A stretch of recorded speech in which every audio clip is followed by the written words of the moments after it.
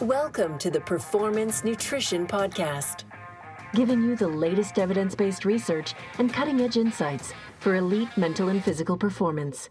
He's connecting you directly with the world's leading experts and coaches. Here's your host, Dr. Bubbs.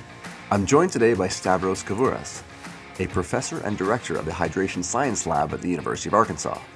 His lab is studying the mechanisms by which water intake affects health and performance. Dr. Kavouras is the author of more than 100 peer-reviewed articles and has given lectures in 28 countries, as well as being a fellow of the American College of Sports Medicine and the European College of Sports. Stavros, thanks so much for taking the time today. Thank you, Mark. Appreciate the invitation. It's always a pleasure talking about hydration. Well, yeah, I think that's a great place to kick things off. Is how did you get interested in hydration and hydration research?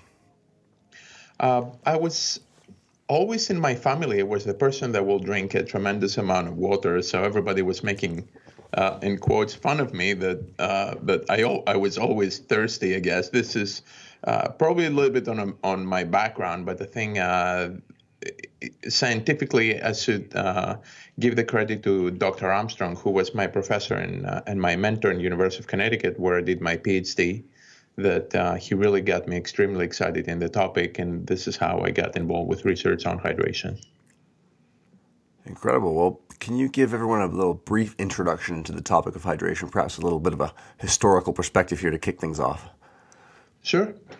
And paying attention, actually, there are many things that we can approach that, and I know the interest is primarily during exercise and exercise performance. If we go back probably 60, 70, 80 years ago, at the same almost time in the 40s and 50s, there were separate group of scientists, one of them trying to show that, drinking during exercise is probably not bad for you. You can drink before exercise, and probably you won't find negative effects on exercise performance. And if you go and search those studies, what is interesting, I like the wording, and sometimes I copy or a screenshot pieces of the papers and I use them in my lectures, where the wording sounds like drinking before exercise, it doesn't really have negative effect on exercise performance. So the hypothesis was, let's do this study to prove that if you drink, you're really going to ruin your performance. And they had even a sequence of potential mechanisms that is the stomach fullness is going to squeeze your diaphragm, which is one of the major respiratory muscles, and on and on. And this is going to be so bad for you, and many different things. Wow. But at the same time, if you look like the studies, and there is a whole book dedicated on this, is Physiology of Man and Desert by Adolf. He had a lot of observations about how drinking during exercise, and back then they didn't have heat chambers that we use today to do really controlled experiments. He will go to warm places like in Nevada and deserts, and he will take people and they will walk and they will measure body temperature, etc. He starts showing that if you exercise and you don't drink, your body temperature rises, you get tired, and on and on and on. So from one side, in the historic aspect, in the 40s, there were data showing that drinking during exercise is good for you. And from the other side, people trying to prove that drinking is so bad for you. But study after study starts showing that probably it's not bad. You can drink and exercise. And I also remember me as being an athlete. I used to be a competitive swimmer when I was growing up in Greece. Our coach will not let us drink. He will, of course, let us wear, windproof clothing in the middle of the summer and exercise and do like dry land training and early in the fall. And whoever dared to drink water will get punished with extra laps. And I remember also hearing stories of professional soccer players in Europe getting fined significant amount of money because they dared to drink water. And that was not 50 years ago. That was only maybe 20 to 30 years ago. So I think we have made big progress, and we've done a lot of changes, at least on the topic of drinking during exercise or around exercise, before, after, and during exercise, and how drinking improves exercise performance. And on that note, in terms of giving recommendations, I mean, obviously when you have, big teams or organizations, we give these generalized recommendations. And of course, when we work with athletes, especially on a one-to-one, then the ideal is to give individualized guidelines. What's the reality there in terms of being able to individualize the hydration for each athlete? Is that really the optimal strategy? This is where sports nutrition moves in general. So we're talking more of how to address individually the athlete and not one size fit all. However, I'll tell you this, my experience is that there is a lot of resistance when we go down to individual approach. For some reason, everybody wants to give one size fit all approach, which it doesn't work. It doesn't work in anything. How come it will work for sports nutrition or for hydration? We don't make one car. And if you want to buy a car, you go and you buy one car. We make like gazillions of cars, and you have options. And when you're an athlete and you're looking for a pair of running shoes, you don't go and buy the blue Nikes size 9.5. You buy the one that really is made for your feet. Exactly. You get your own size. Teams do not buy one size and everybody wears the same size, no matter if you have a bigger or smaller foot. How come in nutrition we have to give an advice that will work for absolutely everybody? It's going to work for the weekend warrior. It's going to work for the professional athlete and for the golden Olympian. So I think it's a little bit of approach and how much we value sports nutrition and how much we value hydration, and whether we are truly convinced that it's going to help to improve performance and also maintain health and safety for the athletes, which is also a very important topic that we tend to forget. Absolutely. Maybe we could even circle back here for folks who are tuning in, whether it's trainers, nutritionists, even docs. What's really the technical definition of dehydration? Dehydration, actually, it's quite complicated because many times when I teach classes or when we design experiments, I talk to my students. I'm like, is that really dehydration? So technically, dehydration is the deficit of total body water. So somehow, even though we don't have a widely accepted cutoff or what it means to be dehydrated, but you have to have a water deficit. So if you talk in a clinical perspective, usually you have to have, if you talk to a clinician or to a physician who works in the ICU, etc., they're talking about 5% of body weight as dehydration, which is relatively mild. In exercise performance, when you lose 5% of body weight, it makes a difference of being the best in the world or being maybe a little bit better than high school athletes. So it can really destroyed your exercise performance, 5% decrease in body weight. So, but in general, it's widely accepted that dehydration is decrease in total body water. This is what it means, dehydration. What is interesting that most people don't argue with that.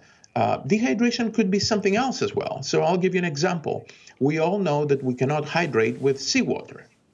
So if I make you drink a significant amount of seawater, which is super salty, very high osmolality, then what do you do to your body? Most people will agree that you're dehydrating your body, but on the same time, you increase your body water, right? So sure. Dehydration, the definition, it is decrease in total body water, but it's a little bit more complicated. So the example of drinking salt water or very, very salty water, it's probably a good example to understand or to get convinced that dehydration is not only when you lose body water. And for the athletes listening in there, in terms of the mechanisms, when they get into this 2 to 3 to 4 or 5% dehydration and we're seeing performance decrements, what's going on behind the scenes in terms of mechanisms that's contributing to that lack of performance? There are two things that happen with dehydration. So probably the primary factor that has detrimental effect on exercise performance is associated with decrease in water in the blood, what we call decrease in plasma water or plasma volume, or technically we use the term hypovolemia. So when plasma volume, when water content from the blood specifically decreases, blood becomes more concentrated, more viscous, And also the big issue is when blood volume decreases, then your cardiovascular system is not working very effectively. So what athletes really see in the day-to-day training or performance in games, etc., especially when we talk about endurance events, we see higher heart rate, we see onset of fatigue setting much faster, much easier. And little by little, as the dehydration progresses during exercise, then you see more decrements. But the main or the first causality, I would say, on the decrement in exercise performance is associated with the decrease in plasma volume. The other thing that happens is we get concentration of blood, and that concentration in blood, what we call osmolality or hypertonicity. What happens, some receptors get activated, the osmoreceptors get activated, and that itself also has an effect on how your cardiovascular system works, how your body perceives thermoregulation, your ability to sweat and regulate temperature. So you also see, other than higher heart rate and cardiovascular strain, you also see higher body temperature. You start feeling hotter than usual. And actually, if you read in the literature carefully, for every for every percent of dehydration, you find a significant increase in your body temperature during exercise. So you can really predict it very accurately to see, based on how much you lose, how much your body temperature is going to go up. Yeah, it's fascinating stuff. Amazing how complex all the systems are there, the checks and balances. And, for endurance athletes versus, let's say, team or strength sport athletes, is there a difference there to a group that might be more predisposed than another? Usually endurance athletes are more sensitive because of the nature of the sports. For strength, for endurance athletes, actually, we do have data that they're coming out of my lab and other labs, actually, from Europe and from Canada, actually, indicating that even a mild percent of dehydration, we have shown repeatedly that even just a little bit over 1% of body weight dehydration, it shows detrimental effect in performance. And this is for endurance type of exercise, even intense exercise like cycling or running. If you go to strength like weightlifting and power output and jumping, etc., then the threshold that you start seeing in permanent exercise performance, it's a little bit higher. So typically you need at least 3% of water deficit before you start seeing decrements in strength and explosiveness, etc. Talking about team sports, a lot of the team sports, they have very strong endurance component, like basketball, for example, or soccer. And this thing, there have been several studies showing, they do simulation of the nature of the sport with specific tests.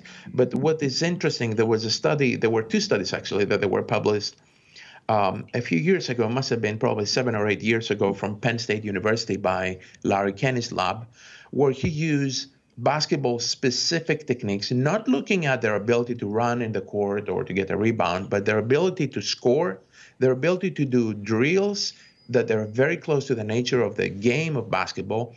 And they saw that from 2% on, you have decrement in your ability to make a bucket, your ability to dribble well, the ability to run around quickly. So even in team sports, it seems that water deficit, at least we know that 2% impairs exercise performance, and not the classic get in the treadmill and run. Even making free throws could have an effect. Yeah, it's really interesting stuff because I've seen some research on NBA teams and professional basketball around the amount of dehydration that's so common, especially by the end of games. So as you mentioned there, it seems pretty key for a lot of the skill aspects, especially as the game gets later, to really be able to maintain hydration. But it also sounds like there's a bit of wiggle room for strength sport athletes, as you mentioned there, in terms of that percent dehydration and its impact on performance. Now, what about heat? If athletes, especially endurance athletes, having to train in heat, how does that add to the mix of hydration and the importance of hydration? In general, when we exercise, we have the internal heat that we produce, what we call metabolic heat production. So you exercise, you start sweating, in most environments, unless it is extremely cold outside. So on the top of the internal metabolic heat production that your body is going to sweat to eliminate heat, you have the external environment. So the dehydration in combination with exposure in a hot environment, I think it's one of the most stressful and most complicated situations for human body, and especially for the cardiovascular system. So what is happening from one side, your body's trying to sweat a lot in order to be able to dissipate heat and thermoregulate effectively, because if you get too hot, you can have heat illnesses and heat complications. And on the other side, you need enough water in your body to be able to maintain stroke volume and cardiac output, and your body be able to push oxygen and nutrients to the active muscles. So it's a very stressful situation for your body when it's trying to balance thermoregulation from one side, oxygen delivery and nutrient delivery at the same time to be able to exercise. There are a lot of studies that have been done throughout the years indicating that heat on its own impairs exercise performance, especially for endurance events. And we also know that dehydration on its own declines exercise performance. When you combine them together, then you have an additive effect, and both of them, they contribute to a greater impairment in exercise performance. So I would say dehydration and heat at the same time is a stressful situation, and it's something that we have to be very careful and plan accordingly when we have athletes train and compete in this kind of environments. Yeah, absolutely, especially as we gear up for another round of Summer Olympics in a few years' time. But another thing I wanted to ask you, Stavros, around the sweating is something that players will often ask me in terms of, we'll have some guys who their jerseys are, you get all the white marks on the jerseys, where other guys not so much. So what's the difference here in sweat rates and salty sweaters versus sweaters who aren't so salty? Okay. The marks on dark clothes is an indication that you're losing a lot of electrolytes, a lot of primarily sodium. We're talking around sodium because this is probably the most important electrolyte that plays a significant role in water regulation and in cramping and in performance, etc. So some people, for reasons that we are not very clear, they tend to lose more sodium from their sweat and what we call salty sweaters than others. And that could be a 3 to 4-fold difference between people. Obviously, you don't know if you are a salty sweater unless you see very significant marks in your clothes, or if you do a specific testing, which is not that difficult. Actually, you need a professional to collect the samples with a specific technique and then take them and analyze them in a laboratory. But if you do have especially symptoms like cramping and lightheadedness during exercise, etc., it's something that you can test and identify whether you are one of those salty sweaters.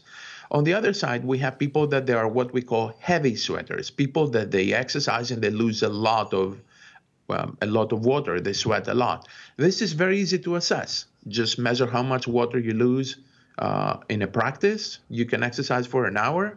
If the weather is not very hot, you can once refrain from drinking water for an hour. So make your calculations easy. See the changes in your body weight. You take your body weight without clothes before and after.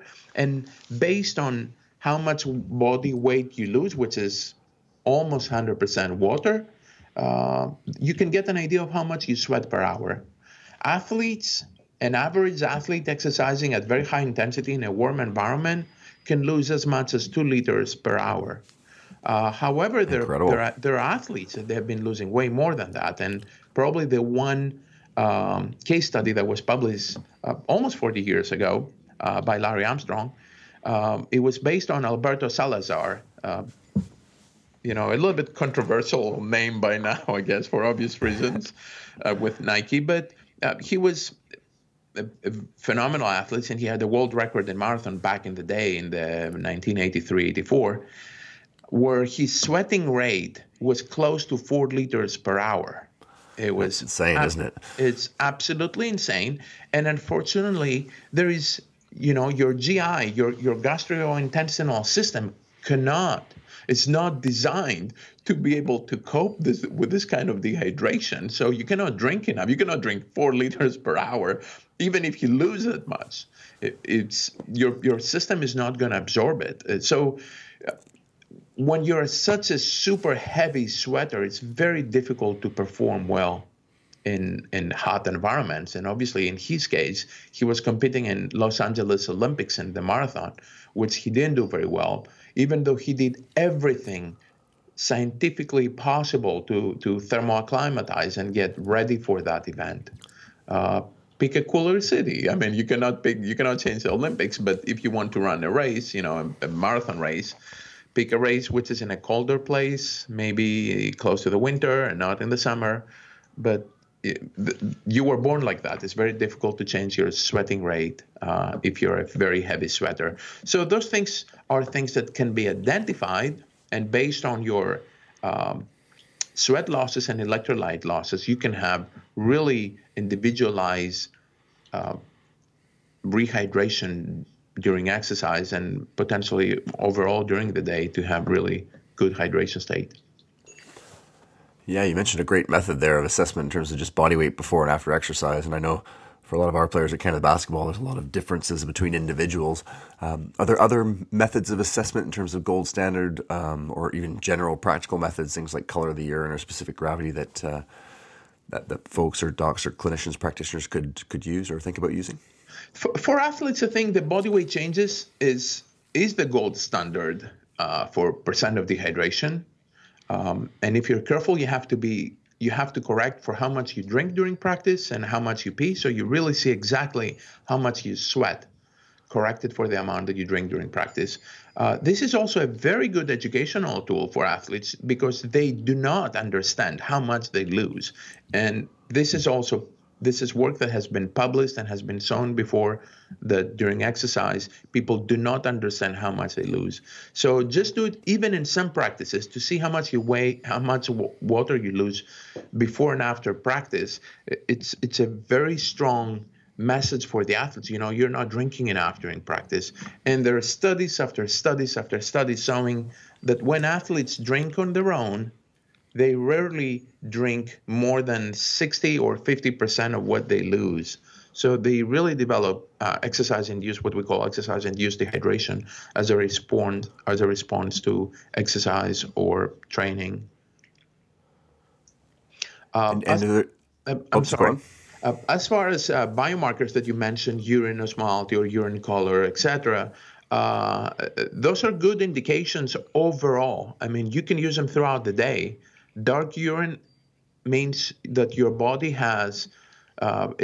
is producing antidiuretic hormone to a significant amount, which is a hormone that is designed to decrease water wasting. So when you're running low in water, antidiuretic hormone increases, and what you see as a response is concentrated dark urine.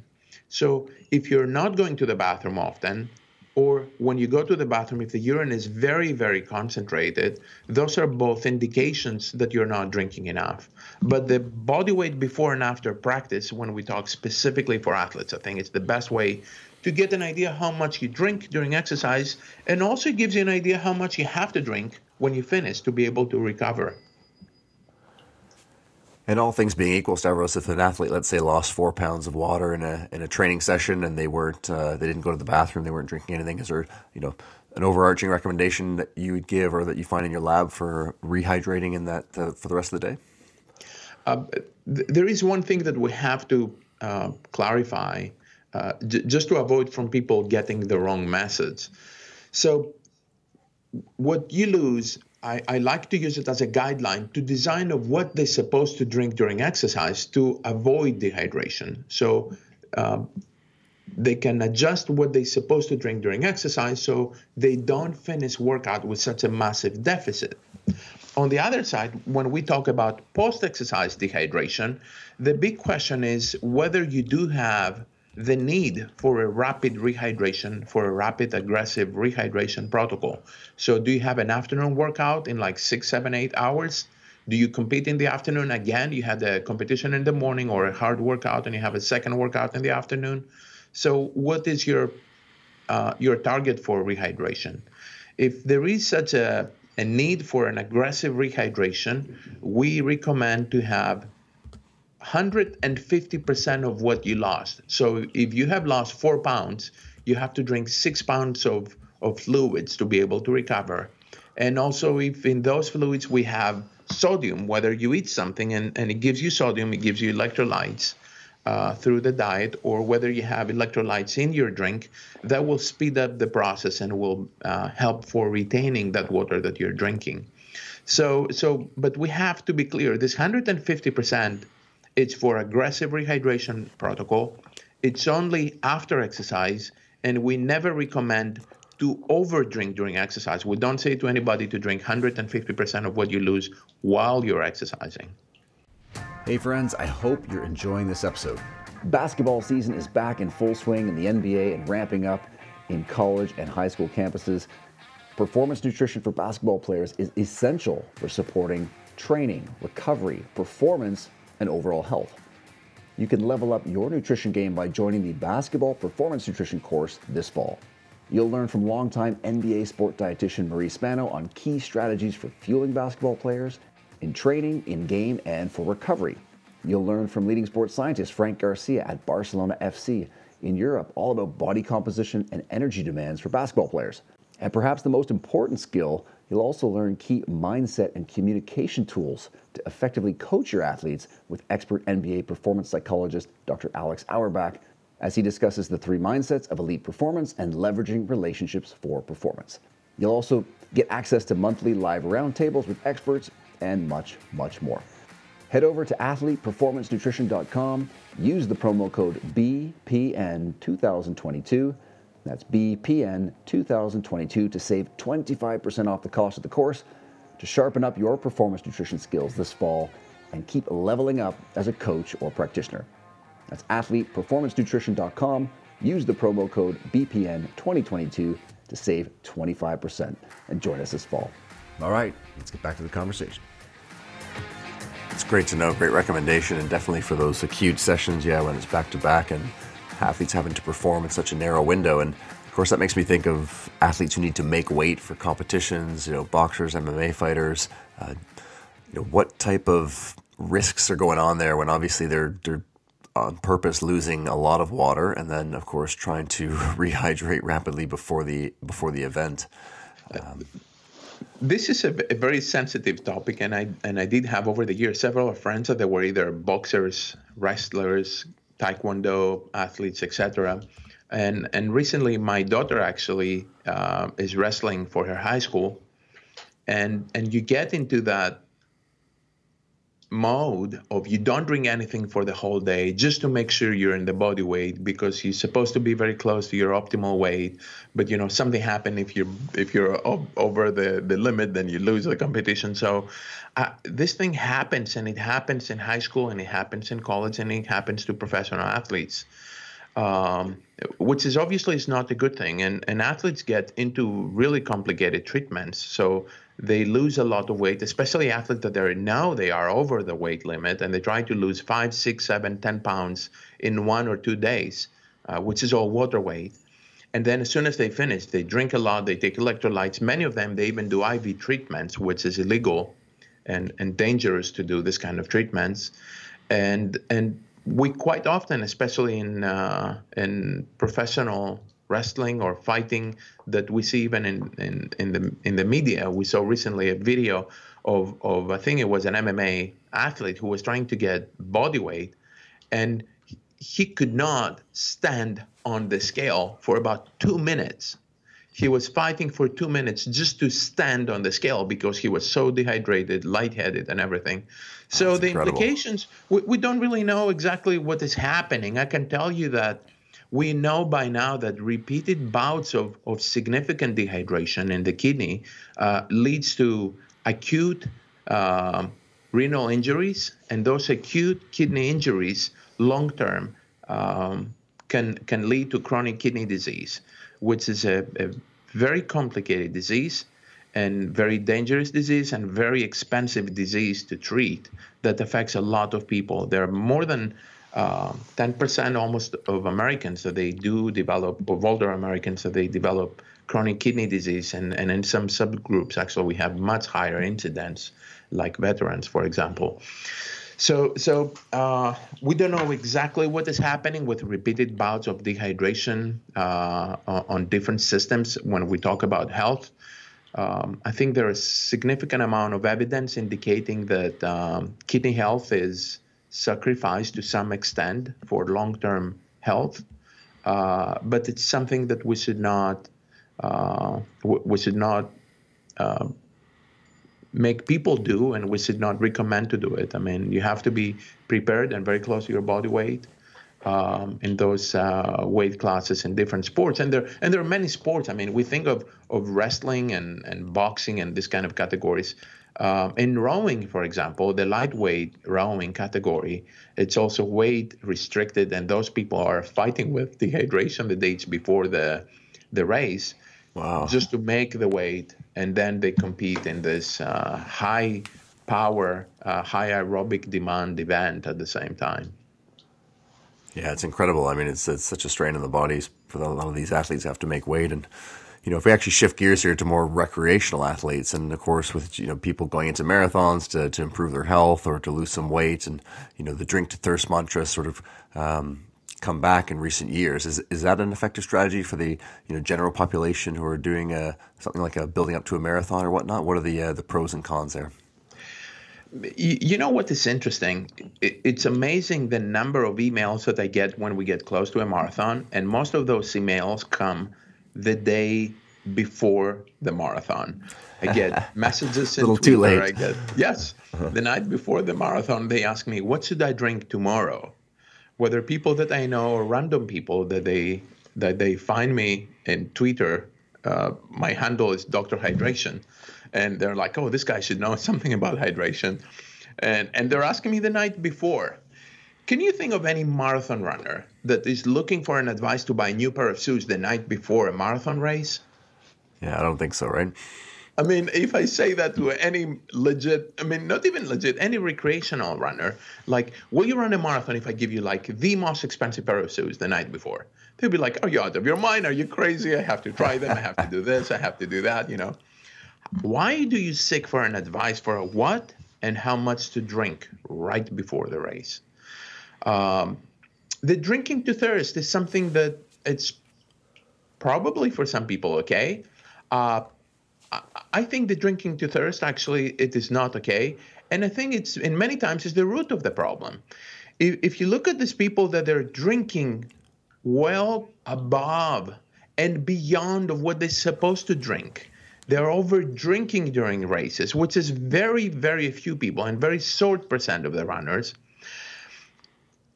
What is common with these people is that they say, "I was thirsty. I felt thirsty and I was drinking so much water." So if you wait to get thirsty to drink, or if you guide your drinking based on thirst, you're also running the risk of over drinking. I don't think thirst is a good indication of how much you're supposed to drink. And thirst or drinking is not only physiologic. People drink when they see other people drinking. I do a lot of cycling, actually, the last several years. And what is interesting, when we go out with a peloton for a cycling ride, as soon as you see one of the people in the peloton drinking, everybody grabs their water bottle and they start drinking, which is a little bit dangerous as well, to have a whole peloton of people looking up, trying to drink while you're cycling. But it's a behavior. You see other people drinking, you will be drinking. If you listen to me and you have water in front of you, you will drink more probably, because I talk about hydration. So it's not only physiologic. There are a lot of factors that influence how thirsty you get and when you drink, etc. So it is, I guess, an approach. It's a very, very generic approach. It's an approach that it's a good approach for survival, I will call it. And we have been able to survive for thousands and thousands of years as human beings based on drinking to thirst. But if you're an athlete seeking performance, it is not that difficult to design what you really need to drink during exercise. And I'm not talking about going to the details of the composition of the drink and the grams and the milligrams of sodium and potassium and magnesium and all these things. I'm talking about the amount of fluids that you need to drink during a race. It's not that hard. Just test yourself with a body scale how much water you need per hour, and you can design what you need. You test it once or twice, like you do everything else. You do your long runs, you do everything, and then you're good to go. Yeah, great advice. And of course, I've heard you also mention one of the biggest side effects of hydration is having to go to the bathroom more. Can you touch on how that could be a limiting factor for a lot of people in terms of performance? It is true. It is true. If you drink too much, especially if you drink too many hypotonic fluids, like plain water right before the race, that will increase urinary output, which is a good thing for kidney function. You have lower risk of urinary tract infections, of development of kidney stones, and all those good things. It's good for your health. But, in combination with a little bit of the anxiety or feeling cold before a race, like you're getting ready to run a marathon, the starting line builds up very early. Usually it's a little bit colder in the morning, and people tend to pee more naturally anyway. And then you're looking for a bathroom. People don't want to lose their spot in the starting line. So there are a lot of complications in sports. And think of sports like, let's say, cycling, for example, that you are 4 hours on the bike and you are in a peloton. Imagine the complications that you have to pee while you're riding and how you do that. And I'm not going to go into details. Don't feel super comfortable for that 4-hour ride, do you? Yeah, but they do it. They can do it while they're cycling. They stay back in the peloton. They do the tricks and they do whatever they're supposed to do.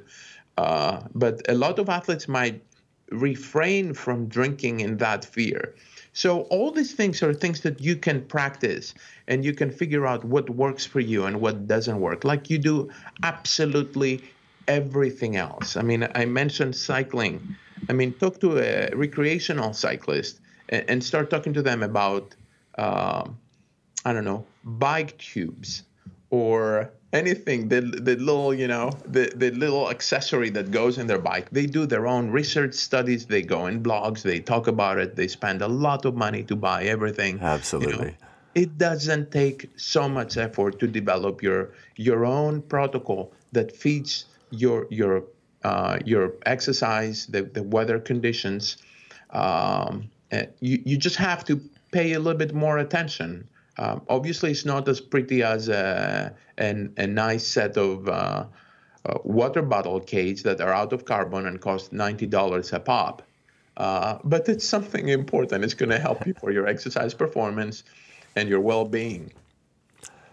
Yeah, very well said. And, since we're talking about cyclists, is there ever a scenario where being a bit dehydrated could be potentially beneficial? Because I've heard in cycling, some people have suggested that being a little bit lighter during climbs could be a good way to perform better. Is that myth, reality? Where are we at with that? So there are two studies in that topic exactly. Actually, the first study was from an Australian group where they wanted to examine exactly what you said.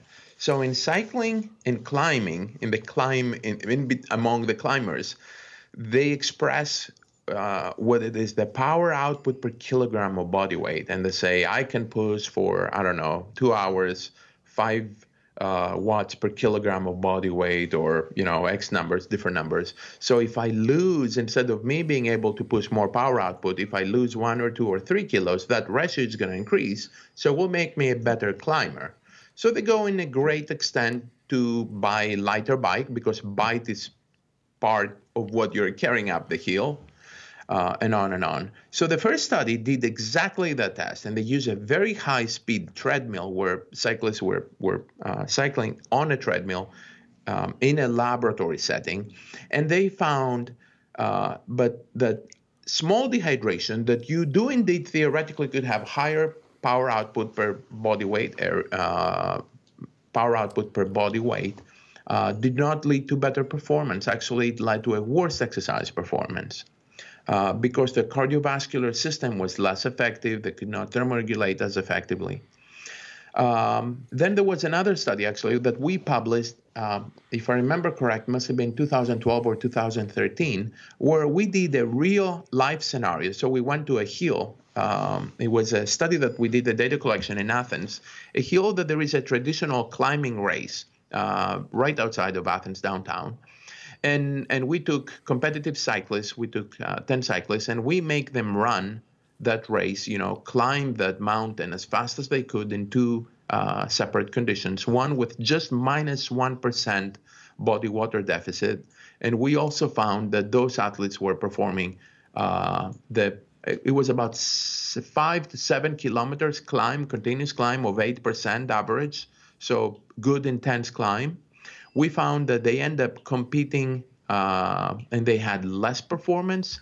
They were approximately 30 seconds slower when they did that about 15 minutes climb. And also their body temperature was higher when they were dehydrated, even though they were going slower. So That's you're incredible. going slower, you're producing less metabolic heat, but your body temperature is even higher.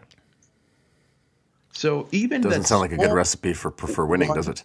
Exactly. So what is interesting is real conditions, real athletes, and very mild degree of dehydration. Dehydration that many times you might not even know that you're in that water deficit.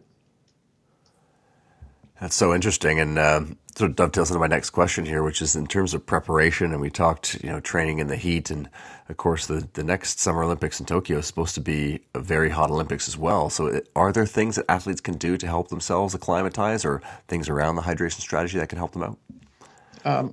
Acclimatization is the key to success for competition in the heat. People know that for years. I remember in 2004 in Athens Olympics, that was a big concern for many athletes. And I know the U.S. Olympic team exercise physiologist, Randy Wilberg, came to Greece way earlier, especially with the marathon runners. And actually, right before the marathon, he went for 2 weeks in an island south from Athens, which is even warmer weather, and they stayed there for 2 weeks for a training camp. And he tried to do all the things that we know that seems to help for exercise performance. There are many things. One is acclimatization, obviously, that it improves your body tolerance to the heat load, whether it's environmental heat or even clothing sometimes. There are other things that we can do, like pre-cooling, that seems to be an effective treatment. So you can drop your body temperature before you compete in the heat, and there are ice vests that people wear just to cool their body down right before. There are other techniques like drinking ice slurry right before the race. That seems to dropping your body internal temperature a little bit also might have an effect. Glycerol was for many years one of the things that people were doing to retain some extra water before exercise as an overhydration agent. And what is interesting with glycerol, for many years got into the prohibited substance list by WADA because it was interfering with some of the analytical testing that they techniques, do, right? testing that they were doing, exactly. And this year, actually, in 2018, as of January of 2018, was again removed from the list of prohibited substances. So athletes can take it if they want to use it as a overhydration agent right before exercise to start with a little positive total body water. And that will help you to avoid the over urinating during exercise. So there are things. I think acclimatization is number one, getting used to it. Developing an individualized hydration protocol, I will rank it very high. And all the other things that you should test probably, like pre-cooling, whether it is ice slurry, ice jackets, cold water immersion. There are a lot of things that you can do.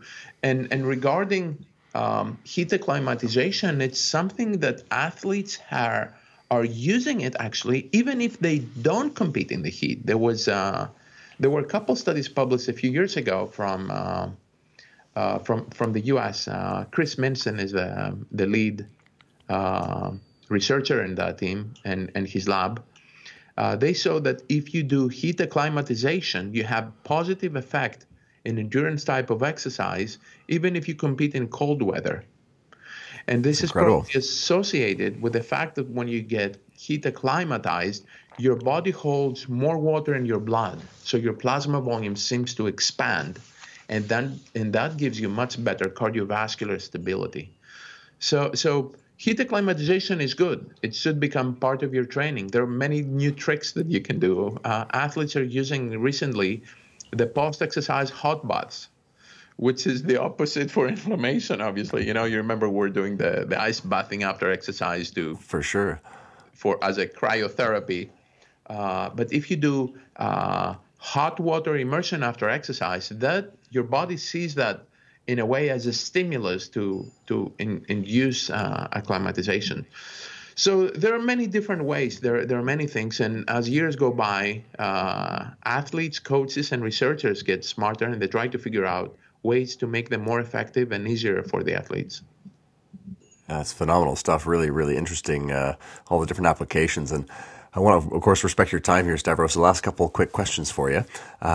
What do you think the evolution of hydration for athletes and the research, where are things going in the next 5 or 10 years? I think the evolution is in the individualized, not only hydration, but sports nutrition approach. I think for now we have enough information that we can really start customize per athlete, their needs, their sport, and have individual approach to sports nutrition in general. And what I see probably in the future, probably not in the immediate future, the genetic approach be part of it to a good extent, so we can take into consideration genes that might be associated with what you drink and what you eat. I don't think we're there yet. I don't think we're even close to that yet, to be honest. I know there are companies that they love to do genetic testing for all sorts of things to prove whether you're X, Y, Z athlete and whether you're better for this or that. This might be something that will be applicable in the future, but we don't have the knowledge right now to do this kind of things as of today. But having individualized nutrition right now, we do have this capacity. And at least for hydration, when we know indeed that sweating rate and sweat composition can vary dramatically between athletes, it's an easy target. It's an easy way to make an athlete look better and perform better and avoid problems like, problems that you might have during exercise, whether it is heat injuries or whether it is cramping and all those things that it's the athlete's worst nightmare. Well, yeah, it's great insights and great to hear you say. I mean, I'm a big believer in personalized medicine, personalized nutrition. So obviously, as you mentioned, for hydration seems like a no-brainer. And last question here for you, Stavros, just to kind of wrap things up. If you had to give one piece of advice, I know it's difficult, but kind of that 80% big rocks fundamentals for folks in terms of hydration, what tip would that be? I think a very good thing for hydration, both for athletes and for everyday people, is think of hydration every time you go to the bathroom. Look at your urine. If your urine is concentrated, it's an easy way to get an idea whether you need to drink more water. So it's very easy. And also you can pay attention to how often you go to the bathroom. On the other side, many people might drink too much. If you go to the bathroom every 15 minutes, just slow down. You're overdoing it. We're trying to develop this kind of approach for everyday people. And our preliminary data, actually, some of that we have published already, some of that, it seems that if you go to the bathroom under 6 or 7 times per day, so if you urinate less than 6 or 7 times per day, it seems that your body needs more water. So that could be some kind of easy guide. How often you go, and how dark is your urine? Those are 2 very easy things. It costs nothing. It doesn't take extra time. Just think about it, and that could guide you to drink according to your hydration. Phenomenal, Stavros. I really appreciate you taking the time out today. It's fantastic to get such great insights from a world leader here. So, where can people keep up with you on social media to keep up with what you're doing and stay connected with you? I'm active in Twitter. My Twitter handle is Dr. Hydration, one word. also Instagram with the same handle, Dr. Hydration, and Facebook. But I think Twitter is the vehicle that I use more often, and I try to share information about new studies, new publications, new insights on the topic. Terrific. Well, I'll definitely include all those links with the podcast summary in the show notes at drbubbs.com/podcast. Thanks again for coming on, Stavros, and thanks for everyone else tuning in. If you have any questions or want to leave a comment on today's episode, we'd love to hear from you on Facebook, Instagram, or Twitter at DrBubbs. And of course, if you enjoy the show, please subscribe and share with colleagues or friends. The Dr. Bubbs Performance Podcast endeavors to provide accurate and helpful information to listeners. These podcasts cannot take into account individual circumstances and are not intended to be a substitute for health and medical advice from a qualified health professional. You should always seek the advice of a qualified health professional before acting on any of the information provided by any of the Dr. Bubbs Performance Podcasts.